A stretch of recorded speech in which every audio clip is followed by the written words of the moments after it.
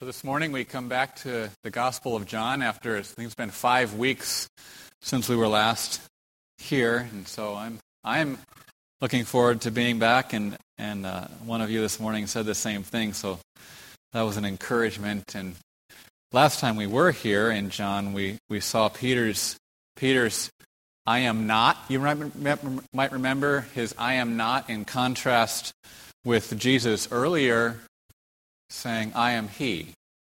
So in the garden, Jesus identifying himself, "I am He," and his sovereign authority, and Peter then in the courtyard of Caiaphas and Annas saying, "I am not."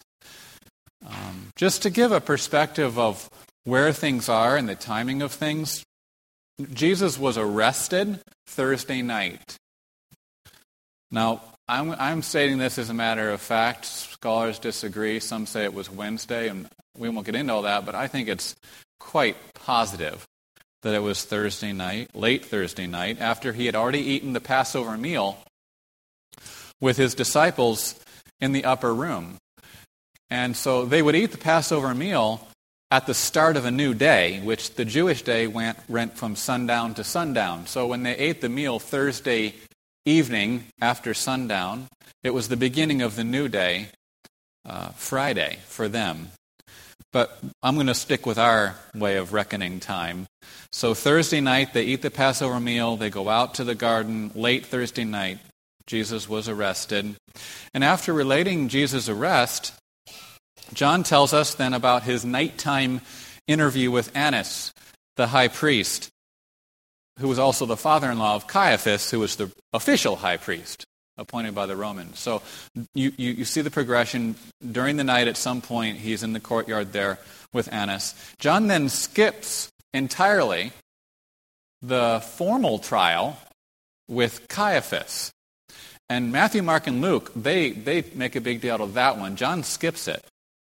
So it would seem from Matthew, Mark, and Luke that a good deal of that second trial, so he had the trial with Annas, as it were, then he has a second trial with Caiaphas, that took place in the very, very early hours of Friday morning.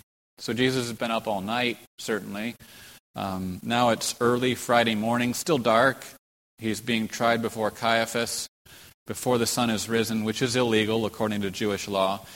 But then once the morning came, probably around 6 o'clock in the morning, it would seem that they repeated the trial in order to make it legal.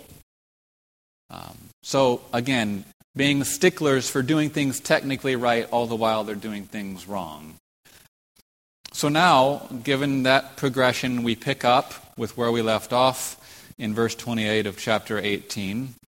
Then they led Jesus from Caiaphas, who is the Jewish high priest, into the praetorium, the Roman governor's residence in Jerusalem, when he was staying in Jerusalem. And it was early. So likely, it's now between 6 o'clock and 7 o'clock in the morning, Friday morning. And they themselves did not enter into the praetorium so that they would not be defiled, but might eat the Passover. Matthew, Mark, and Luke are all very explicit that Jesus already ate the Passover. If you go read their passages, I don't see how you can find a way around believing that Jesus ate the Passover the night before.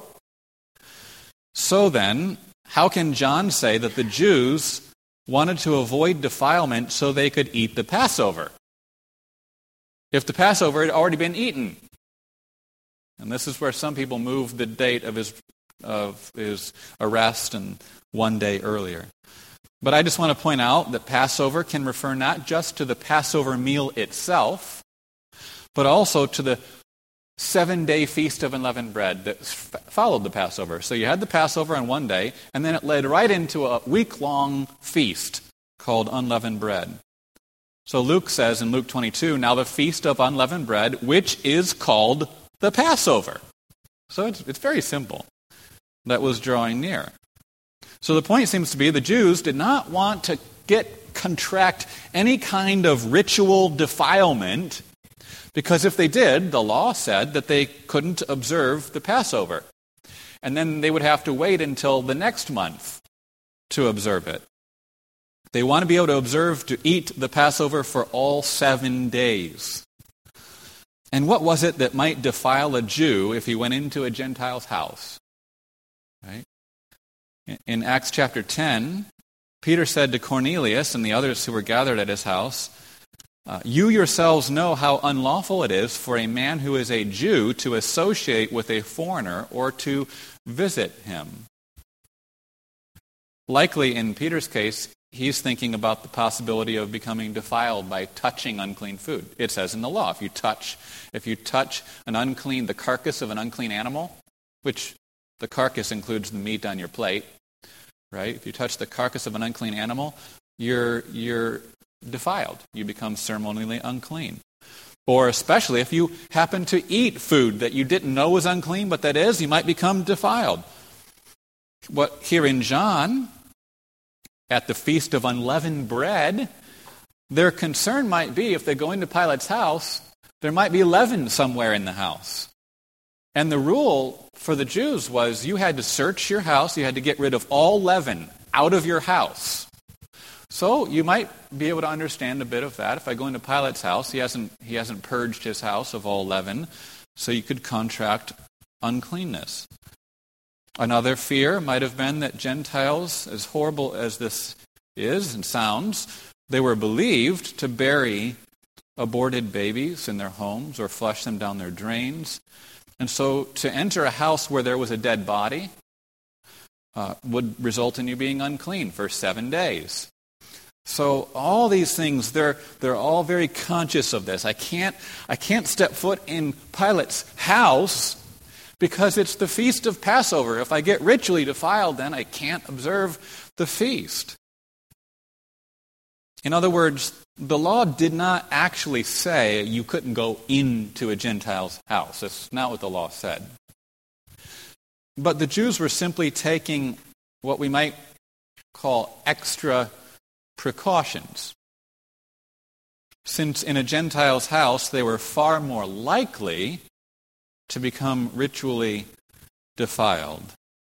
Now, so far, just given that, we can't necessarily blame the Jews. It sounds like actually they're doing the right thing. Therefore, they themselves did not enter into Pilate's house, the praetorium, so that they would not be defiled, but might eat the Passover.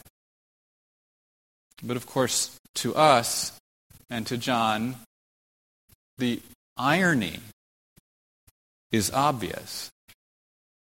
One of the very early church fathers says this: they thought their Passover worship offered service to God.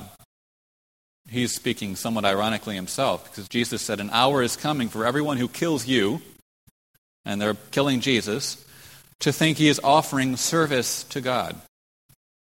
But in fact, it only made them more defiled than they were before they purified themselves.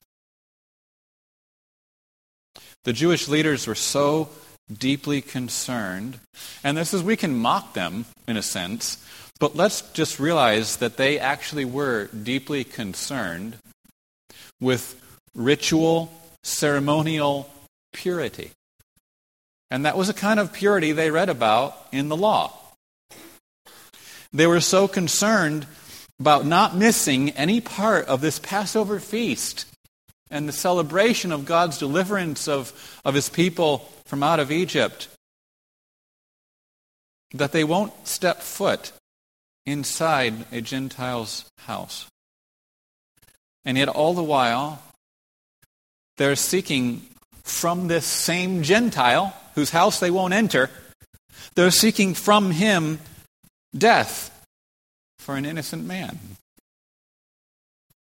Just to read another commentator how he puts it, he says they hold fast to the ceremonial law while they seek the execution of the promised deliverer of Israel, the Son of God, the Savior.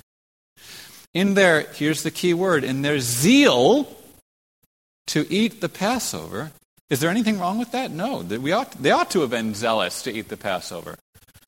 But in that zeal, they unwittingly help to fulfill its significance.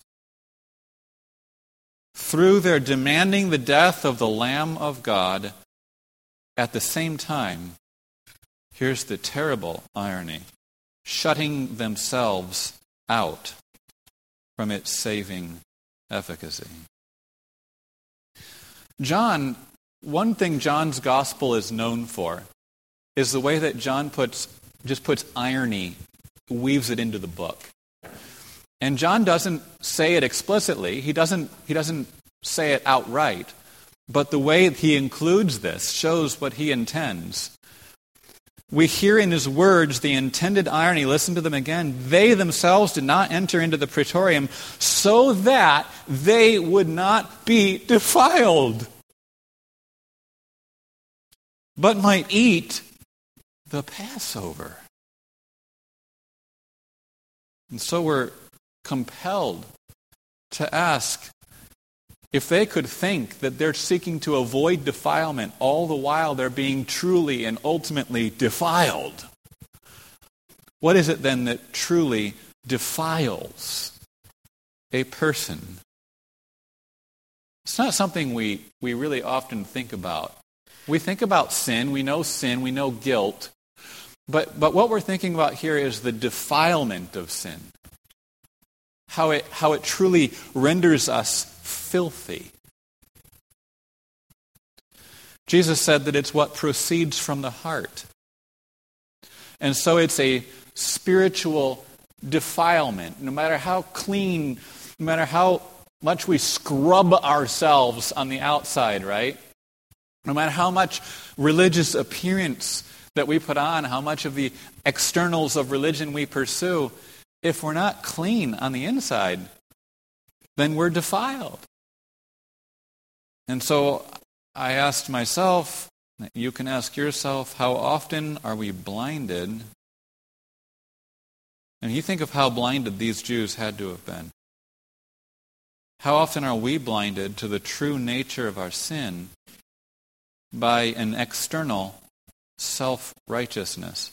That's the worst thing about our righteousness, is that it blinds us to our sin, our self-righteousness.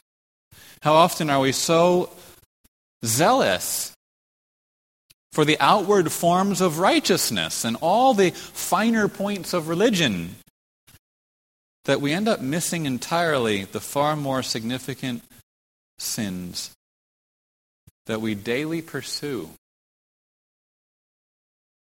I mean, I use the word pursue carefully, not as though we're running out purposefully, consciously after things, but that our hearts are pursuing, to which we're blinded, or we excuse, or we justify, and we justify under the cloak of our zeal for righteousness. How often do we look at the externals and not at the heart, at the ritual and not at the spiritual which it symbolized?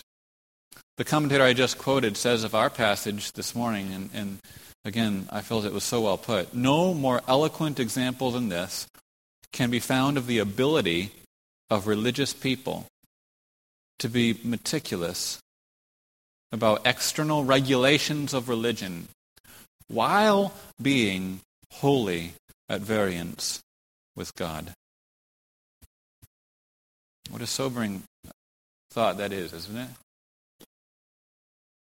And then how diligently then should we be praying as the psalmist prayed? And this was a comfort to me to come from that reality, to just pray this prayer with the psalmist, to confess these realities.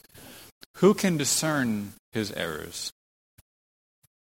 That's the first step, to admit that we can be blinded, that we don't see.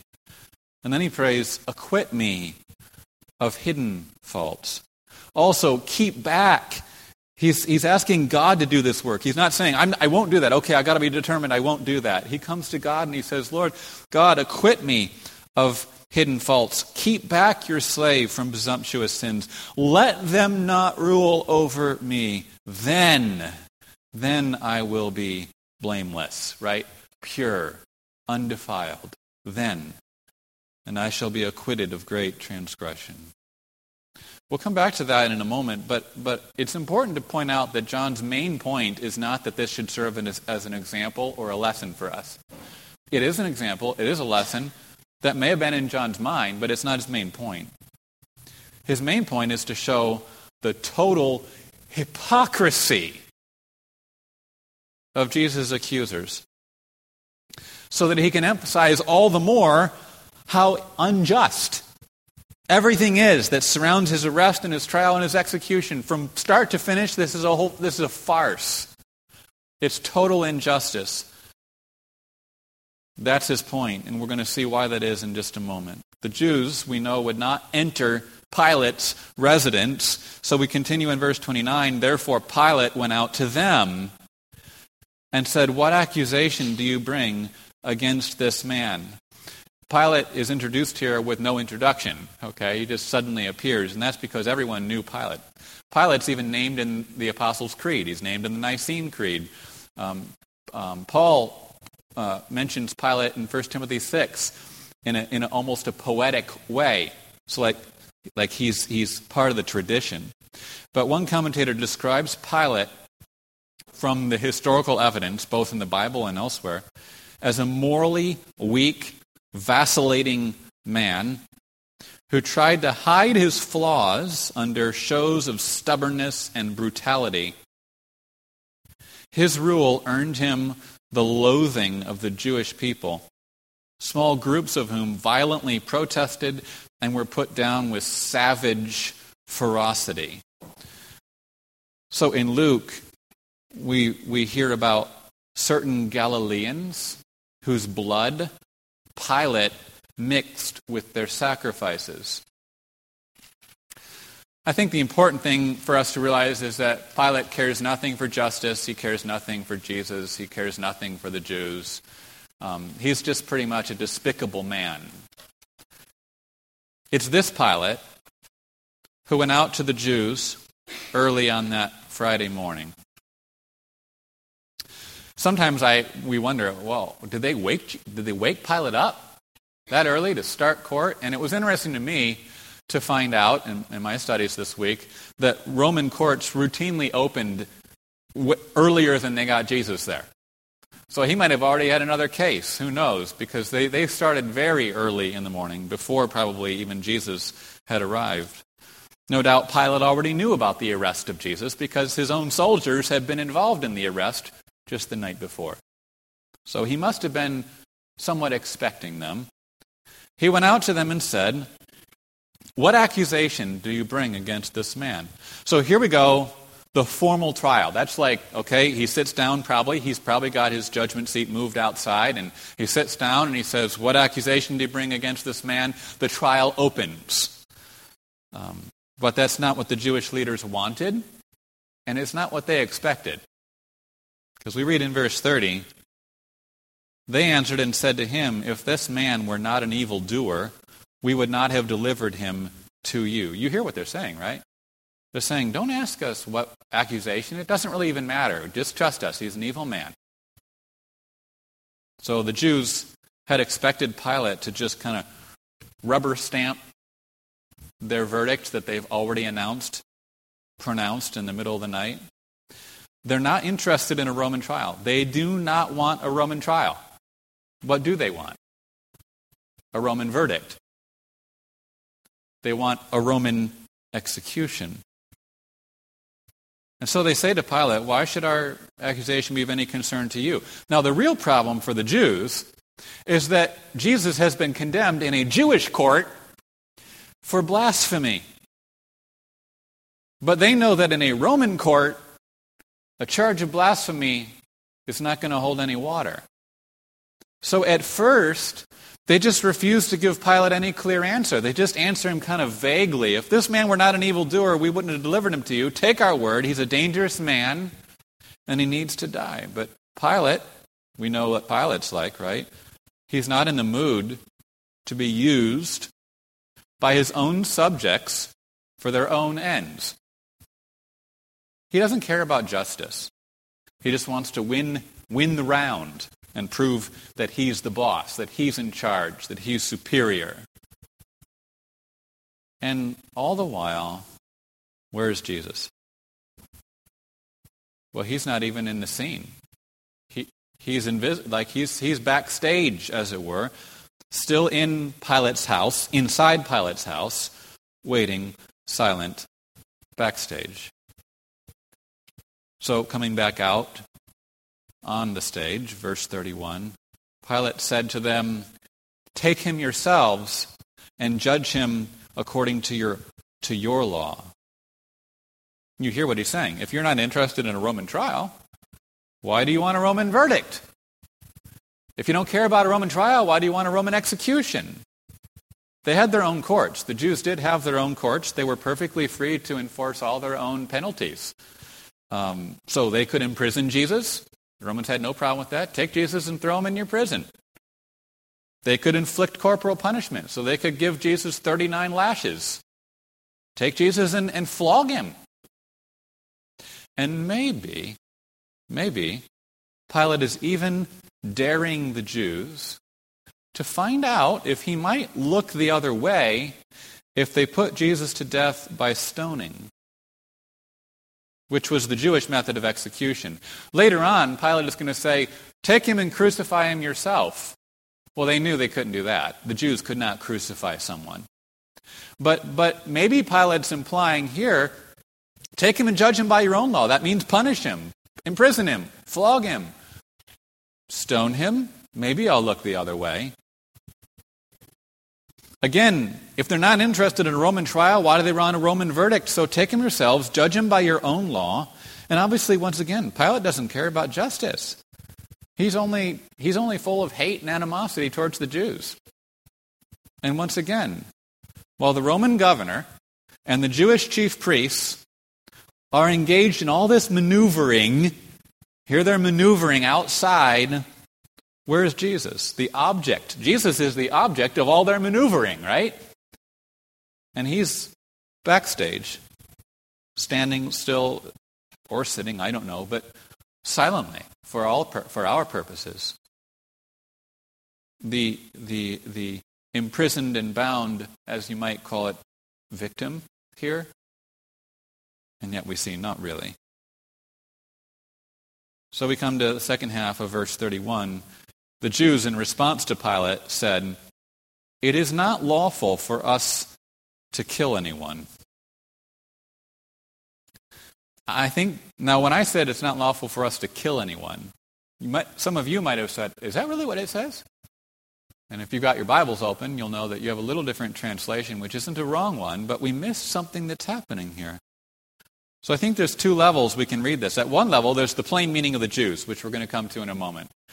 But at another level, what does John lots of times do? He's got this thing called irony. And I think that's what we're seeing again here. There's a specific Greek word for murder. Phanuo is the Greek word for murder. And obviously the Jews don't use that word here. They're not saying to Pilate, it's not lawful for us, Pilate, to murder anyone. That's not what they're saying. There's another Greek word, though, that refers to putting a person to death in a more of a legal way, like a capital punishment, a legal execution. Thanatao. But the Jews don't use that word here either. That would have been the best word in light of what they're wanting and thinking. What they use is a very generic word that simply means to cause someone's death, whether it's by violent means, usually by violent means, with or without intent, and with or without any legal justification. Maybe with legal justification, maybe without legal justification. It simply means to kill, to cause someone's death. So in other words, the word they use could go either way. Murder or legal execution, depending on the context. Now, in this context, what are the Jews talking about? They're not talking about murder. They're talking about killing with legal justification. In other words, it's not lawful for us under your rule, Pilate, under Roman rule, to carry out the death penalty. But hold on now. We step back and we read this and we say, given their mood, do these people look like murderers?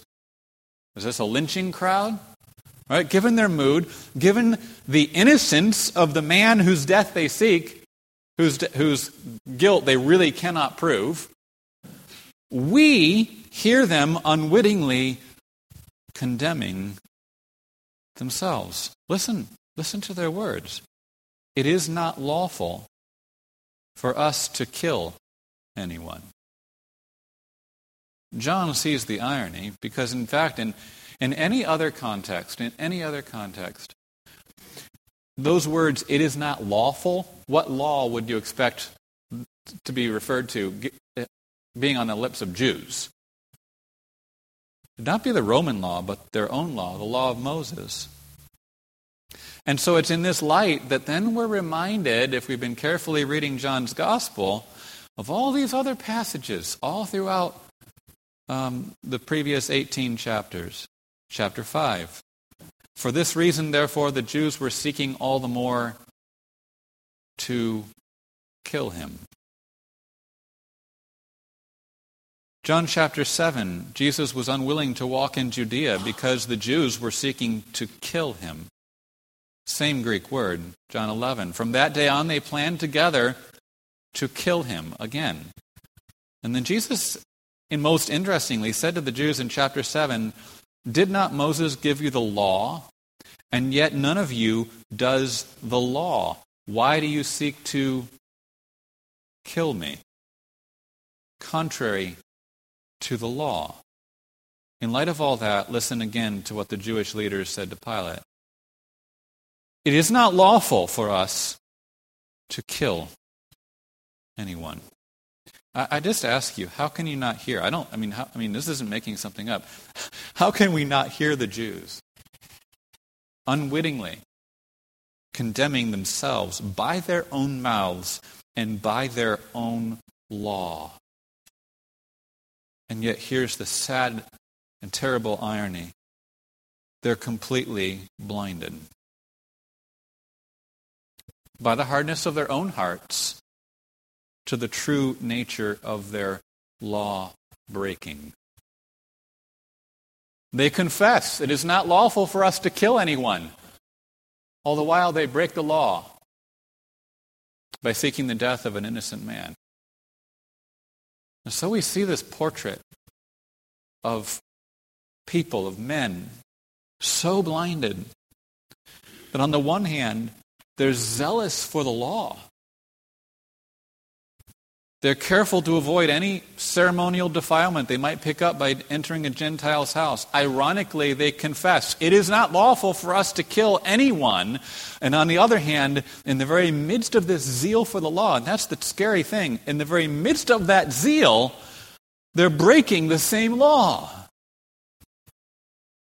by killing an innocent man. And we know not just an innocent man, but the Son of God. The Son of God. Let's be aware then how zealous we can be for the law, for God's ways, and then at the same time in the midst of that zeal be breaking that very law, those very ways that we claim to be zealous for. What a fearful thing it is to see how blinded we can be. So I'll ask the same two questions again. How often are we blinded, even in lesser ways, to the true nature of our sin by an external self-righteousness? And how often are we so zealous for the outward forms of righteousness, the finer points of religion, that we miss entirely the far more significant sins we daily pursue? We hear it often, perhaps, but we can't probably hear it too often, that it's the heart that matters. The true defilement proceeds from the heart. So let's keep close attention on our hearts and pray, even as the psalmist prayed, acquit me of hidden faults, keep me from presumptuous sins. But once again, even though this is an important lesson for us to see, and John highlights it, his main point is not the lesson for us. The primary point is to show the hypocrisy of Jesus' accusers. in order to emphasize all the more the unlawfulness. Everything about this is wrong. Surrounding his arrest, his trial, his execution. And all the while, where is Jesus?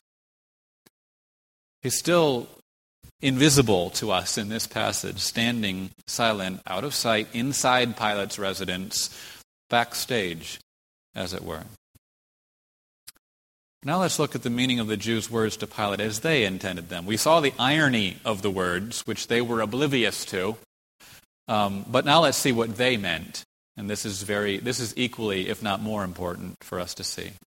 The Jews said to Pilate, "It is not lawful for us to kill anyone." Now we already know they've ironically accused themselves, because it sounds like they're saying, yeah, Moses said you shall not murder. And it's not lawful for us to murder anyone, which is what they're doing on their side of things. But there's another irony here, more hypocrisy.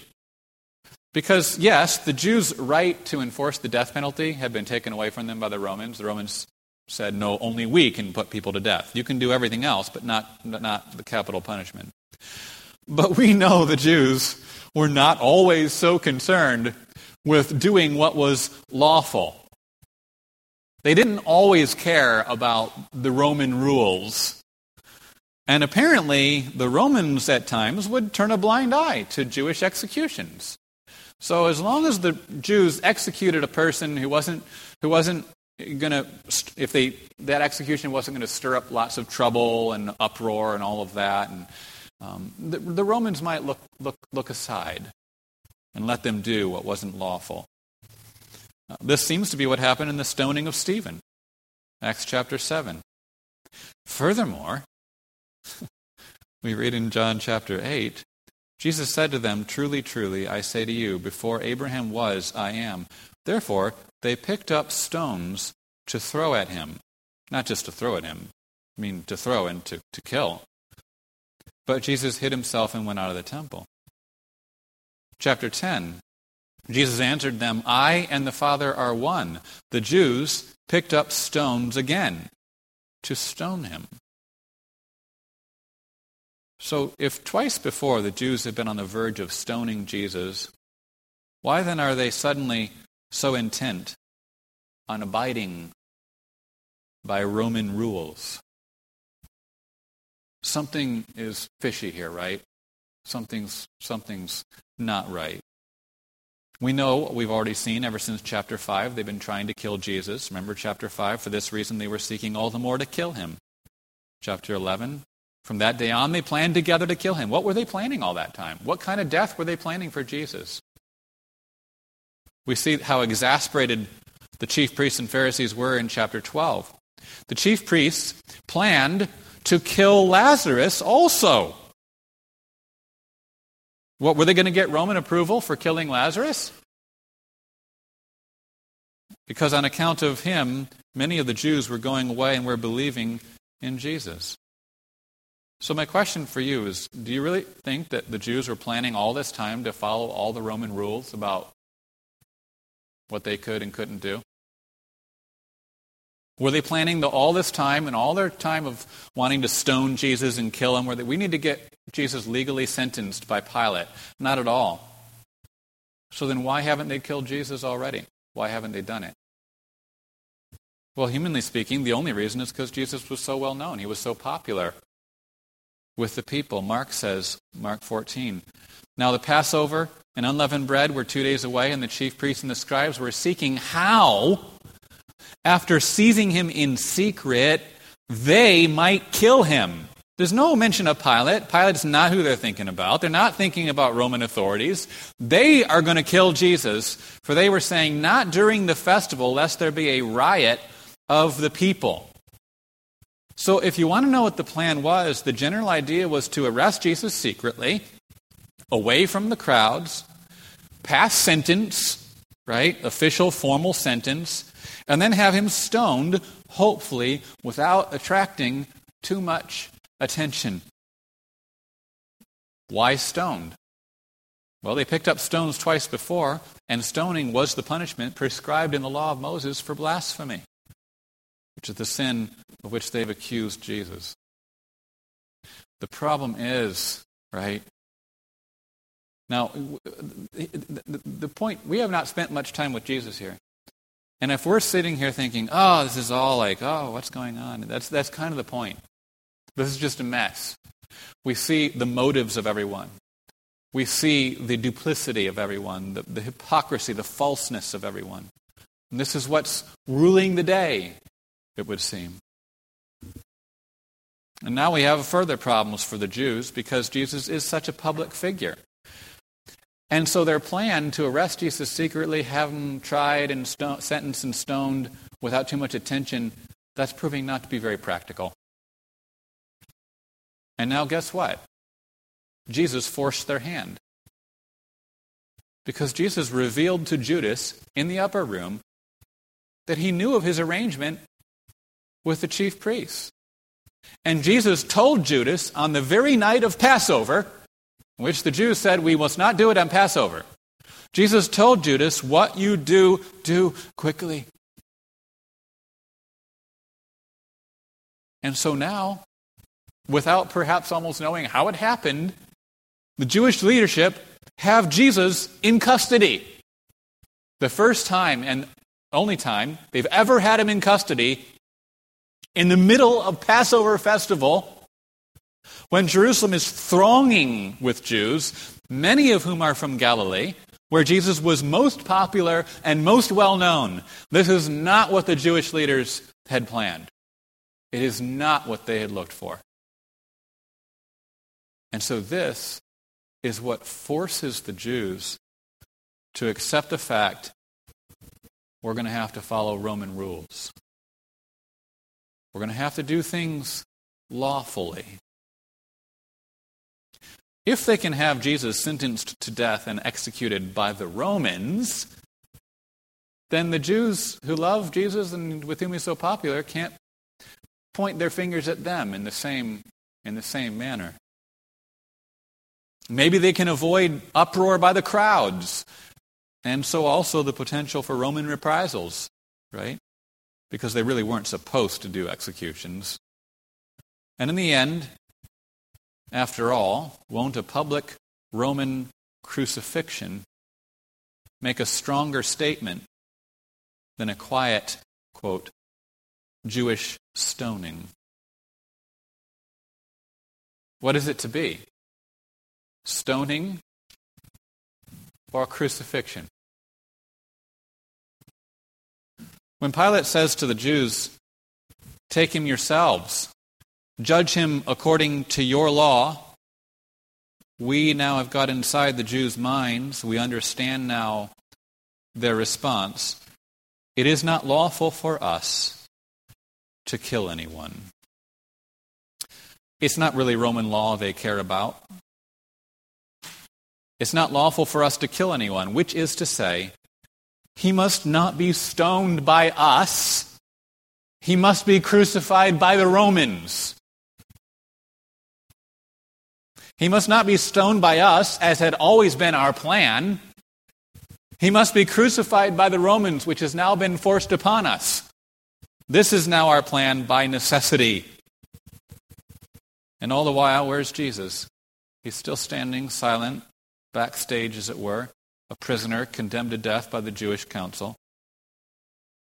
But now we ask the question, in the midst of all the maneuvering, and there's been a lot of it, of all the bad blood, of all the hypocrisy, of all the plotting, in the midst of all the evil and the injustice, who's in control? The Jews said to him, it is not lawful for us to kill anyone. And at this point, though we know this, these are the most shocking, most awesome, most astonishing, most wonderful words that we could ever have expected to read. They said this in order that the word of Jesus, which he spoke, would be fulfilled, signifying by what kind of death he was about to die.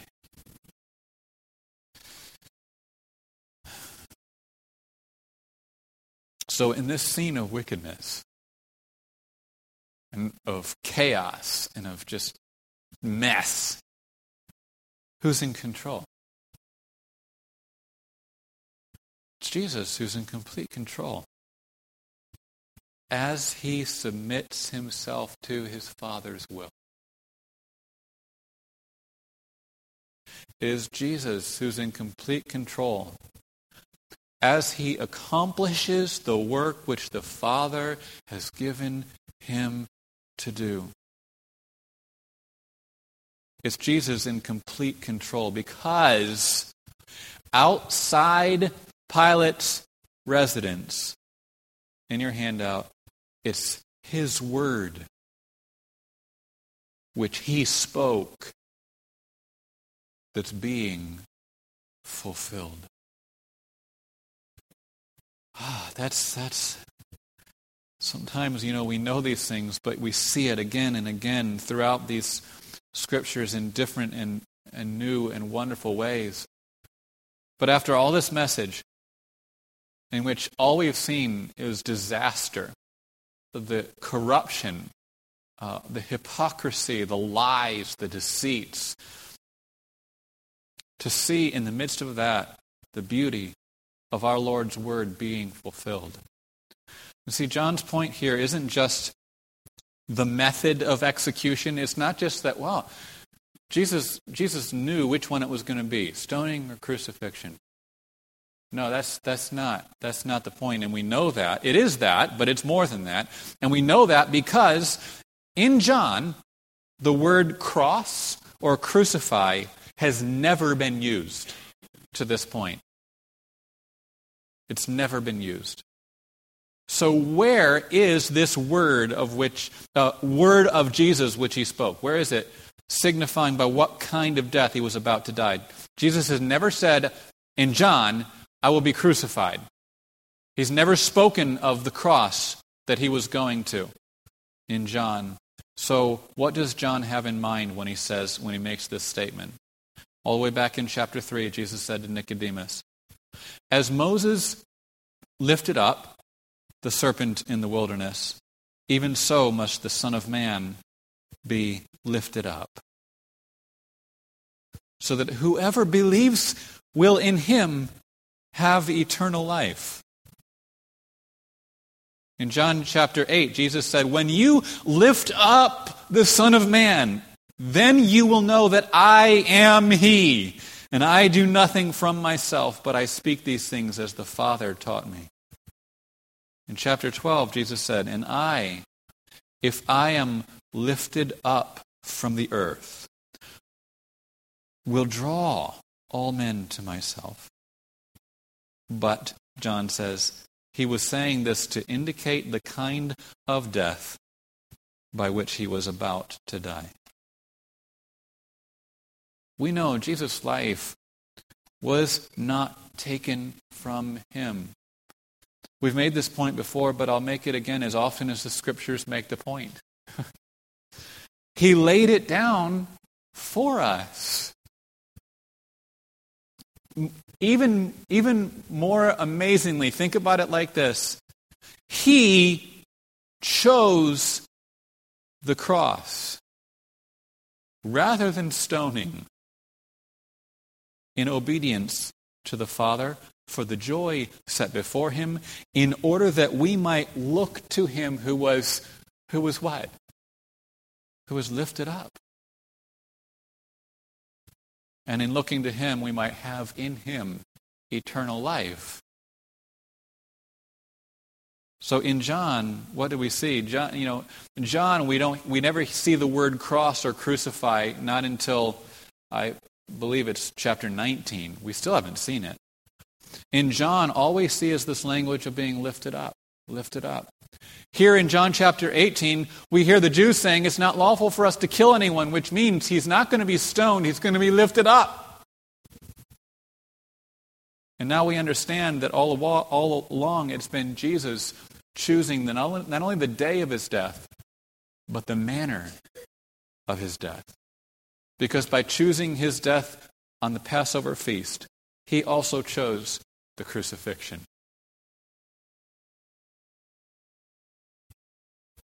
in John, the weakness of the cross, and you can guess and probably figure out a number, if not all of these blanks, but the weakness of the cross is the power of God. The foolishness of the cross is the wisdom of God. The shame of the cross is the glory of God. The suffering of the cross is the triumph of God. The curse of the cross is the salvation of God. And so in John, the cross signifies, brothers and sisters, when you think of the cross, think of these two words. It is the lifting up of Jesus. And why was he lifted up? So that whoever looks upon him will in him have eternal life. In John, the cross signifies the lifting up of Jesus so that he might draw all men, people from every tribe and tongue and people and nation, to himself. And so we see that in the midst of all the maneuvering and all the bad blood between the Roman governor and the Jewish subjects, and all the hypocrisy and all the plotting and all the evil and injustice all along, it's Jesus standing silent, backstage, out of sight. It's he who's in control. It's he who has chosen the day of his death. It's he who has chosen the cross, the manner of his death, in obedience to his Father's will. It's the word of Jesus which he spoke that's being fulfilled outside. And all so that the glory of God might be revealed in the cross of Jesus Christ for us and for our salvation.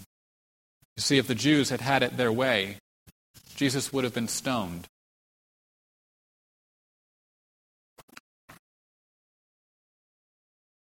But in a sense, it was Jesus who had it his way, because he was obedient to his Father, and so he went not to his death by stoning, but to his death by crucifixion.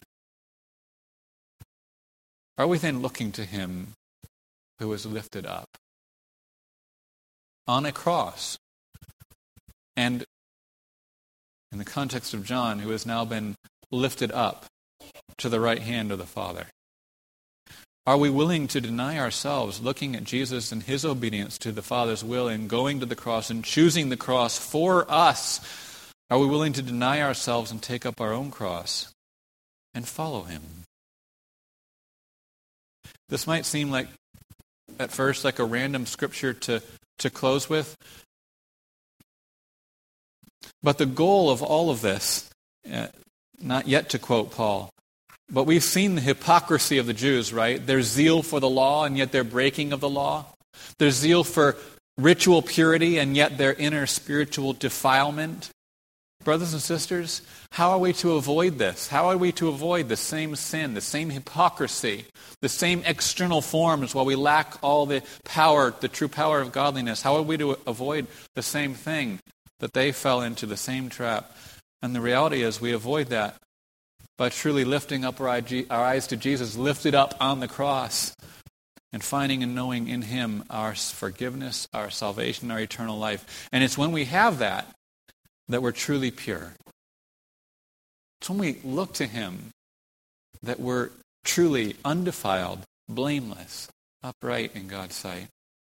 And so I love what Paul then says when he writes, the goal of our instruction is love from a pure heart and a good conscience and a sincere faith.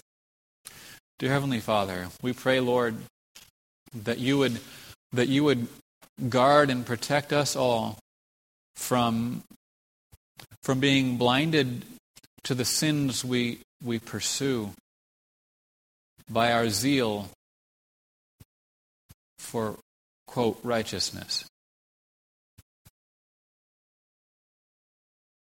Lord, help us to see that even though the things we so zealously pursue may be good and right things, they may be true things, things not to be thrown away or abandoned, yet so often it can become the cover for the breaking of the very law we claim to love. Lord, please bring us back as we see this sobering and fearful example of the Jews and their zeal and yet their blindness. Bring us always, always, always back to what's in the heart, that we might truly be pure, truly clean, washed in the blood of Christ, and accepted in Him.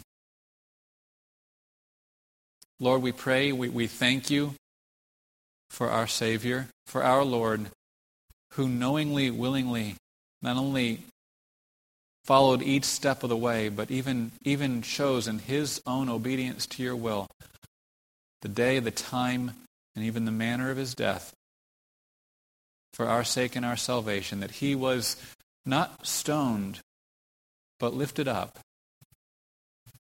bearing the curse of one hung on a tree, so that in Him we be forgiven, that we might not die but have everlasting life. Lord, may the goal of this instruction be accomplished and achieved in all of us as we call on your name each day from pure hearts, longing to live lives that are pleasing in your sight. And we thank you and praise you again for your Spirit that you give to work these things in us. In Jesus' name, amen.